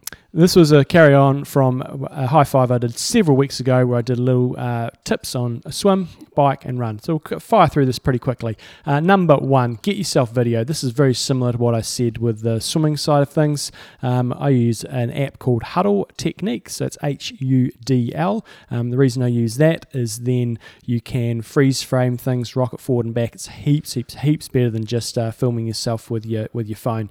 So what you're trying to do when you get yourself filmed, the key thing is to try to get a side-on shot so you can see your technique from side-on. Front-on is useful for looking at a number of things, but side-on is really, really important. Freeze frame it when you get to directly square on to the camera and go. And what you're looking for here is when your foot is fully loaded, and you're looking for your foot placement. So you're trying to see, is that foot landing well out in front of your body, so you're overstriding, and also whether you're striking on your heel. You're looking at your body alignment, so things to look for there is whether you're kind of leaving your hips behind or running in a bucket, and also looking at head position amongst other things. So I like saying the column. Column's a really good way of thinking. It's the head, shoulders, hips, and ankles, and you're kind of trying to see the alignment of that. Yeah. And so if it's not straight, or if your head's tilting way back, or if your head's tilting forward, you need to be working on fixing that. We're not going to quite go into that today, but one of the key things is what that foot's doing. And if it's striking way out in front with your heel with a really straight leg, it means you're overstriding, and you've got to be shortening that up and working on getting it more underneath your body. And often you're too straight. So so we've got the column, which is that kind of head, shoulders, and so on. If you're upright, then there's a higher chance you're going to heel strike because your foot has to come in front of the body. So that's why they're getting that leaning and helps as well. Number 2, decide on what type of running technique you are aiming for, and this can sort of tie into point 1, and then find footage so you know what you should be aiming for. So there's different theories on what is optimal technique for everybody. It's much like swimming, you know. I know the guys that do that Swim Smooth, they've got, you know, I think it's like 5 different types of swimming. With running, it's probably not quite as big a breadth as that, but, you know, are you sort of looking for more of a classic technique? And Kipchoge's probably, he's the guy who did the sub 2-hour marathon, is probably one of the best examples of, you know, really, really perfect classical running technique. So we're never going to run like him or anywhere remotely fast as him. We had somebody you sent through the other day, the guy, he led the London Marathon for the first 400 metres or something, which you thought this was funny, and I thought, I just find that a dorky thing to do. Well, so this guy, I know he was doing it as a fundraiser, but I still think... So his mission was to lead the London Marathon for just a moment of the race. And so... No, for 400 metres. With it, well, at the 400 metre mark, he wanted to be in front. Okay, so they take off, and there's this guy. So they take off, and it's kind of like a funnel. Basically, the fastest guys just kind of funnel together to the left of the course, and to the right, you just see this madman sprinting. And to give him credit, as annoying as I find it, you are gunning it for 400 metres. You are well at running, you know, under 3-minute kilometres, which 3 minutes per K, which most people can't do. I probably couldn't do it. If I trained for it, I probably could. Trained for 400 metres. Yeah. But these days for a K, you know, the best I can probably hope for these days is maybe a 3:10. I think 3:10. Last time and this is a couple of years ago now, I think I did a 3:10, and it was blitzing myself. So maybe I could do it if I really trained, but. So what you're looking for is, are you looking for a classic technique? Are you looking for something like the pose technique? And what you want to do is go and find some footage, slow-mo, side-on of athletes that run that way, so you've got a really clear visual on what you're trying to aim for.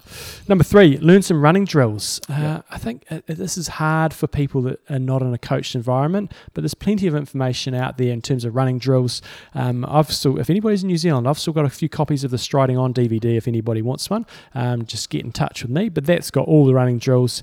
Part of the reason for doing drills is obviously to improve your technique, but a big part of it is just to improve your awareness of what your body's trying to do when you're running, and that becomes especially important when you're getting tired in races. So you can bring that into your race plan.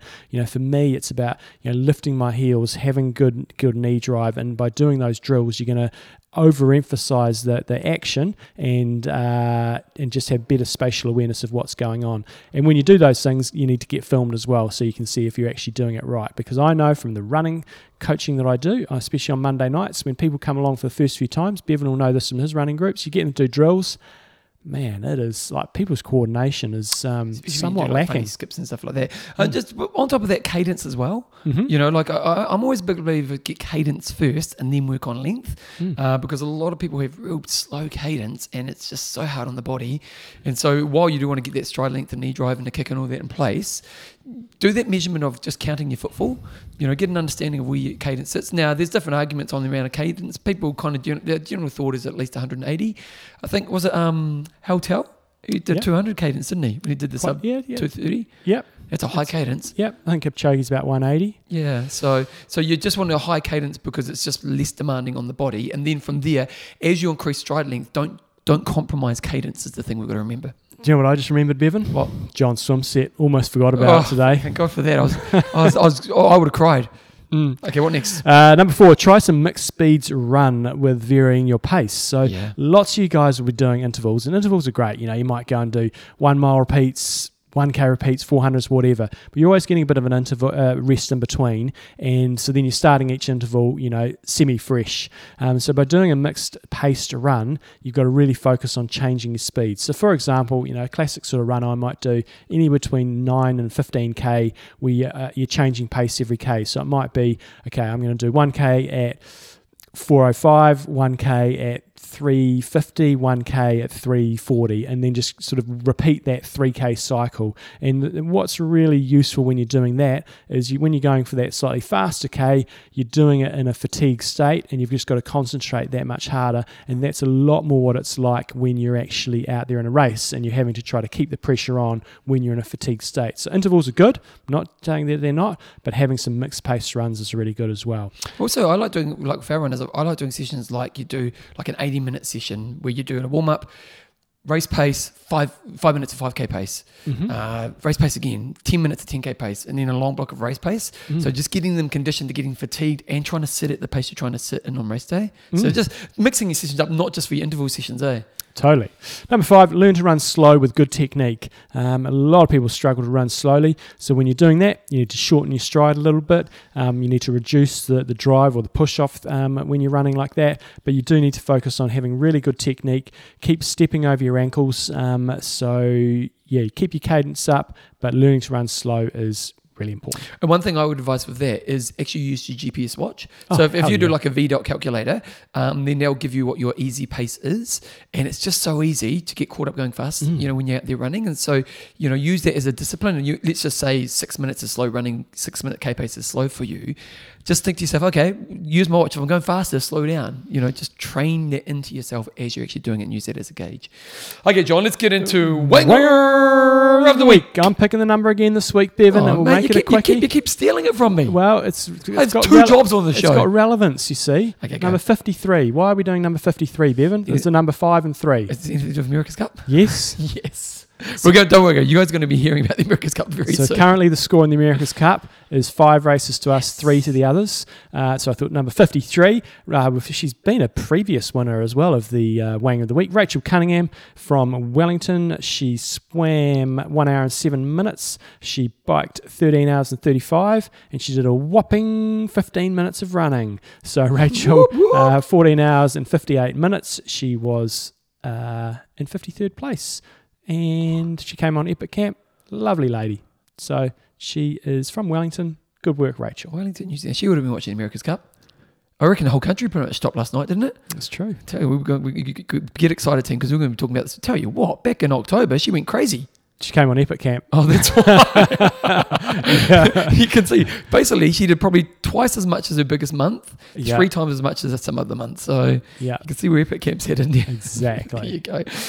Jumbo, just quickly, questions. And I just want to give some love to the mountain snail because he did swam the length of Lake Tekapo. So swam across Not Tekapo, Taupo. Taupo. We've got to try to work on our He's going to give us another email now. He gives us an email every time we get it wrong. Taupo. Taupo. It's poor. Taupo. It's got a long O at the end. Taupo. Okay. How's it going? Te Reo is coming along. I've got to do my weekly Te Reo classes, but my lessons for you guys, but I'm lagging behind a bit on that. Sharpen up. So he swam the length of. So how do they do it? It's basically, from the map I saw, it was the longest. You're not taking these shortcuts going, I'm just going to swim across Lake Taupo. It looks like you've got to take the longest route possible, which looked to be about just over 40 kilometres, and he did it in 14 hours, and I think it was 14 hours and 2 minutes maybe, non-wetsuit. Wow. I thought, A, it's impressive, B, non-wetsuit. I thought, bloody hell. So how does that work? He has a boat? Yeah, you have a boat along. Is it lots of people or is it just him? No, it's just him. There might have been others doing it. But it's not a race or anything. It's an achievement. Like that. John, I suggested to him, it's an achievement. I suggested to him we might have to change the name to like the slippery snail or the swimming snail. No, I think he'd like the mountain snail. He likes the lake snail, he suggested. Oh, the eel. Yeah. Okay, John, let's do your swimsuit. Swimsuit, right, I got to remember. I had Nicole there keeping the pressure on me this morning. Bloody hell, I was a bit tired at the end. We did a 400 warm-up, every third length freestyle. For some of us that were half a length behind, I had to cut half a length there. Then we did 6 by 200, descend 1 to 3, 4 to 6. So that means you're going sort of steady, moderate, hard, steady, moderate, hard. And then we did 200 easy, every second length, not freestyle. Finished off with 10 times 100, 100 steady, 100 sort of a build up. So we're in a 33 and a third metre pool. So it was like 1 length steady, 1 length moderate, 1 length hard. 200 warm down, 3K, job done. Nice, good work. That's this week's swimsuit. Okay, guys, if you want to become a patron of the show, go to www.iamtalk.me. It's a cool way to be a patron and support the boys and what we do. And these are some of the people who are patrons. Scott, the $1 Million Man McMillan. We've got David, the Hound Winterbottom. Kate, the pole vaulter Wadwiak. And we've got Dana Cowper, the Dangerous Deliverer. Team, if you want to be a patron, just go to our website. You can also get the show emailed to you down the bottom of the front page. If you want some coaching, you can check out coachjohnnewsom.com. If you enjoyed my segment today and you want to check out my podcast, go to bevanjamesisles.com. Other content such as Age Group of the Week, cool websites and other feedback, iamtalkpodcast@gmail.com. John, you goss. We've got a couple of things we're going to be talking about today. The first one's America's Cup, isn't it? Okay. Yep. America's Cup. Exciting racing. It was kind of helpful. So I have a running group on Monday nights. Oh. Because I had the race on Sunday and most of the people did the race, cancelled Monday night running, knowing that the America's Cup was on, cancelled it, and it was good. So I watched, they have one race at 4:15 and then have another race at 5:15. So I knew I wasn't going to get my run in. So I did 30 minutes of call before the first race, watched the first race, and then ran out for a 35-minute run back in time for the second race. So what's been really interesting about this America's Cup, so we're in the finals now. So they have a Challenger Series, the Prada Series, and the Luna Rossa, which is the Italian team, they won that. So they're taking on us for the America's Cup. And it's been an interesting cup, but a little bit frustrating because basically what's happening is the team who wins the start just wins the race, and it's really hard to pass. So in the first race yesterday, it was the first time that a team that didn't win the start passed, and luckily for us, the Kiwis took it out. And I'm at the gym, and it was quite cool because I'm at the gym doing a bike ride on a stationary bike, and you could see everyone watching it. So everyone's doing a pump in the arms to each other, so it was actually quite a cool feeling. And then drove home. Luckily, 5 o'clock traffic. Wow, I was a little bit stressed, but got home just in the nick of time. Second race start, what happens, John?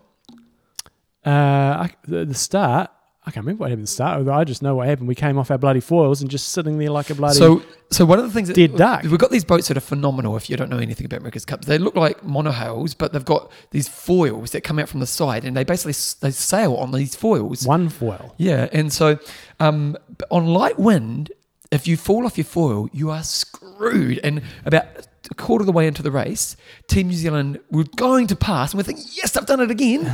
And then they drop off their foil, and within 3 or 4 minutes, Luna Rossa is 2 Ks up the field, and you just think game over, aren't you? And so you're going from, I don't know what, kilometres per hour. You say you're going from 30 to 40 kilometres an hour to zero. You're not moving. And do you know what I did at that moment, John? You cried? No, I thought, bugger this, I might as well go get dinner sorted out. So Joe and I go into the kitchen and we're just Joe made some burgers, so I'm helping to make the burgers and stuff. And as we're like literally spending 15 minutes doing this, as we're walking from the kitchen, we go, imagine if they'd come up and Luna Ross would fell down and win the race. Walk in the lounge, what had happened? Like Luna Ross had fallen off their foils. And we come back and won the race. It was awesome, wasn't it? It was very good. Might be the last day today, might not be. Apparently light winds. Kiwis, I tell you what, if you're overseas, you may not even know about the America's Cup. Kiwis love the America's Cup, don't they? They do indeed. Yeah. So Bevan, I've got a couple of things from the race at the weekend that were quite... Well, it was one I saw in the results. What was that? Thomas won his age group. Oh, yep. So did Felicity. Oh, that's pretty awesome. Yep. But it looks like Thomas's race was pretty close. Yeah, it was reasonably close. Yeah, he had a good solid race. Yep. He's got a turnaround today though, and he's got the Canterbury, so that's our region, 3,000 metres champs for secondary school. So I think he's going to do pretty crap because the race was Sunday and today's Tuesday, so he's only had one day in between. Is Felicity racing today? No, it's secondary schools. So and how did she go in her race? She won hers, but she elected to go home with her grandmother, so she missed prize giving, and I haven't actually told her this yet. She missed a spot prize as well. So that's why you don't leave early. But anyway, there's a couple of things that happen when you're race directing, and I'm basically a one-man band with these events, and I get lots of help in the day of the race and maybe the couple of days before and stuff, but it's a bit of a one-man band, and which it's bloody hard work, I will admit. Really, really hard work. Got to get your hands dirty and do things. Like at one stage I was free. Solved. I was free, and I was sort of just going and help the guys ripping the timing chips off at the finish, and my sister-in-law apparently said I was leaving people hanging because I was sort of standing in front of them. You cross the finish line, you're puffed and you're buggered, and I'm sort of putting the big hand up going, stop. Like I'm holding my hand up like stop like that. And then I'm bending down to take the chip off. And apparently, and I didn't realise this, apparently people were going to give me a high five. And I was just then dropping down and just leaving them hanging. And she found that pretty entertaining. The other entertaining thing that I remembered from the morning was I was highly pissed off the weekend before because there's a block of permanent toilets there and they're bloody doing works on the toilets. Yeah, I know, because we had our runners here last week. Yeah. And luckily, the council sponsored the event. And they arranged for some portable toilets to be there. And it wasn't quite enough. And I was looking over going, bloody hell, there's a big queue over there. And so I thought, I'll go over there and investigate. And I said to somebody in the line, those public toilets are open. I thought it didn't look like anybody was using them. And someone said to me, oh no, they're locked. Because you can see the locks on them. And I said, no, I've undone those locks. They're sitting there, but I've undone them. And they're just sitting there. The toilets are fine. And so I walked over and they had the little red gauge on them, so it did look like they were not in use, and they had been like that in the morning. Okay. And I said, no, they're open. You just got to rip these doors open. And I ripped the door open, and there was a poor girl in there going for a crap. And there was a massive queue there. Oh, no. Sorry about that. Have a good race. Oh, no. I did that one years ago. When we did the Timaru Triathlon years ago, and me and my mate Duncan and my mate Jay went down to support me, and he had a friend from like Scandinavia. She's a very attractive girl, and she's going to the toilet, and I just run into the toilet, didn't even think about it. She's doing number 2, and she was not happy for the whole weekend. Right. Like she did not like me at all after that, and it was an accident. But God, you felt terrible. Yeah. So that was 2 things out of the race, but it was a good weekend. What about this weekend? This weekend, Belinda's going away, so I'm Kid Judy. Kid Judy, and then I'm away 4 weekends in a row. 4 weekends in a row. Yeah. What are you doing? Going to New Zealand Sprint Champs with Tom and a whole bunch of the juniors for secondary schools, and I'm doing a race there. And the next weekend, I think, is Easter, going to Kaiteri. Oh, nice. Next weekend is Epic Camp Mini up in Nelson. Yep. I am taking last-minute sign-ups if you want to look for some Hurry little up, adventure. get in there. Got a good 20 or so athletes coming, so it's going to be good times. And then the weekend after that, going to Stewart Island. And therein lies another story, but maybe I'll tell that one next week. Well, John, my big goss this week, other than the America's Cup, which I'm absolutely loving, the band played live. Oh, yes. Yeah, so on Friday night, we went to the Embankment, and what it was is it was an open mic night, but we were the feature band. So open mic is anyone get up and play, and then this pub, every weekend, will have a feature band that plays. Mm-hmm. So we turn up. What's your band name? I See Tomorrow. Right. Yep, I See Tomorrow. As in I, the letter, and then C? No, it's just, no, there's no quirkiness with it. No, just Just I see tomorrow. But when we rang the guy who's putting on the night, he said, "Oh, that's a real cool band name." So we're happy with that. John, it's so good to be nervous. Like, I was shit scared. Even like because we didn't play till 9, maybe 9:30. It's past your bedtime. I know, so I didn't leave here till like 7:30, and so sitting on the couch just watching news, and I'm getting these nervous feelings, and so we get up and we get there, and there's a bit of a crowd there, and we get up and play our songs. The first song, I have to admit, because I videoed it to watch, because feedback's important, I was pretty average in the first song, John, but it's because I was so nervous, man. God, I was nervous. And then after that, I got better and better. In the second half of the set, we played really, really well. But what was really cool, and I'm quite proud of this, because people who had never heard our song, by the end of the night, we played for about 50 minutes. Everyone was up and dancing. Cool. Yeah, and that's like, and we're rock music, so we're not like, it's not dance music stuff, but by the end of it, we pretty much had the whole crowd up and dancing. So that I think we've got great songs. Well, not great songs, but I think we've got good songs that we can do something with. But then we got off stage, and the guy who puts it together. So what happens is, once a month, the best band from the Friday night gets to go on a feature set on a Saturday night, and that's the real deal. And we got off stage, and he goes, "Oh, you guys can come on a couple of Saturdays from now." Cool. So we're pretty happy with that. It was it's stepping stones, long way to go, but that was definitely, any area of your life you want to grow, you've got to overcome the uncomfortable, don't you? Totally. And so it was really cool. My stage presence at the beginning of the night, I looked like a deer in a bed in headlights. By the end of it, I'm moving a little bit, but then there's a lot more room for improvement. Are we going to see any of this footage that you took on the phone? Not yet. No, because it's very much just the feedback for us at this stage. We're not good enough yet. But we finish off recording the album this Sunday, and then the album should probably be ready in about 6 weeks after that, maybe 7 weeks after that. So I'll be telling you guys to listen to it. And then I actually have a cunning marketing plan, John, which could be a total disaster. But I've got a cunning marketing plan, which I'll put out there closer to time. But it was really cool because A, we got people out dancing, which means our songs obviously have something in them, and B, that feedback of one of the things I think works for us, which is really lucky, is we're not a bass guitar and drummer. When I bought my keyboard years ago, I thought if I'm gonna play keyboard, I'm gonna spend the money and get a good keyboard. My keyboard is phenomenal, and so the sounds of my keyboard are just awesome. And so with Dave, who's a great guitarist, and Paul, who's a great drummist, with my keyboard and my basic playing, we can have a sound that sounds so much more than just a pub band. And so that definitely helps us as well. But it's exciting, John. I'm excited. Great. Yep. So, within the next year, I probably won't be able to do a show because I'll be playing Wembley. Yeah. Or you come over. I come over to do If podcasts. I sell at Wembley, I'll bring you over and you can... That's a deal. Yeah, we can do the podcast from Do it when I'm 50 and then I can just nip over the channel and do a race somewhere. Win-win. There you go. Righty, guys. Let's wrap it up. I'm Russ. I'm Mendo. Train hard. Train smart. Kia kaha.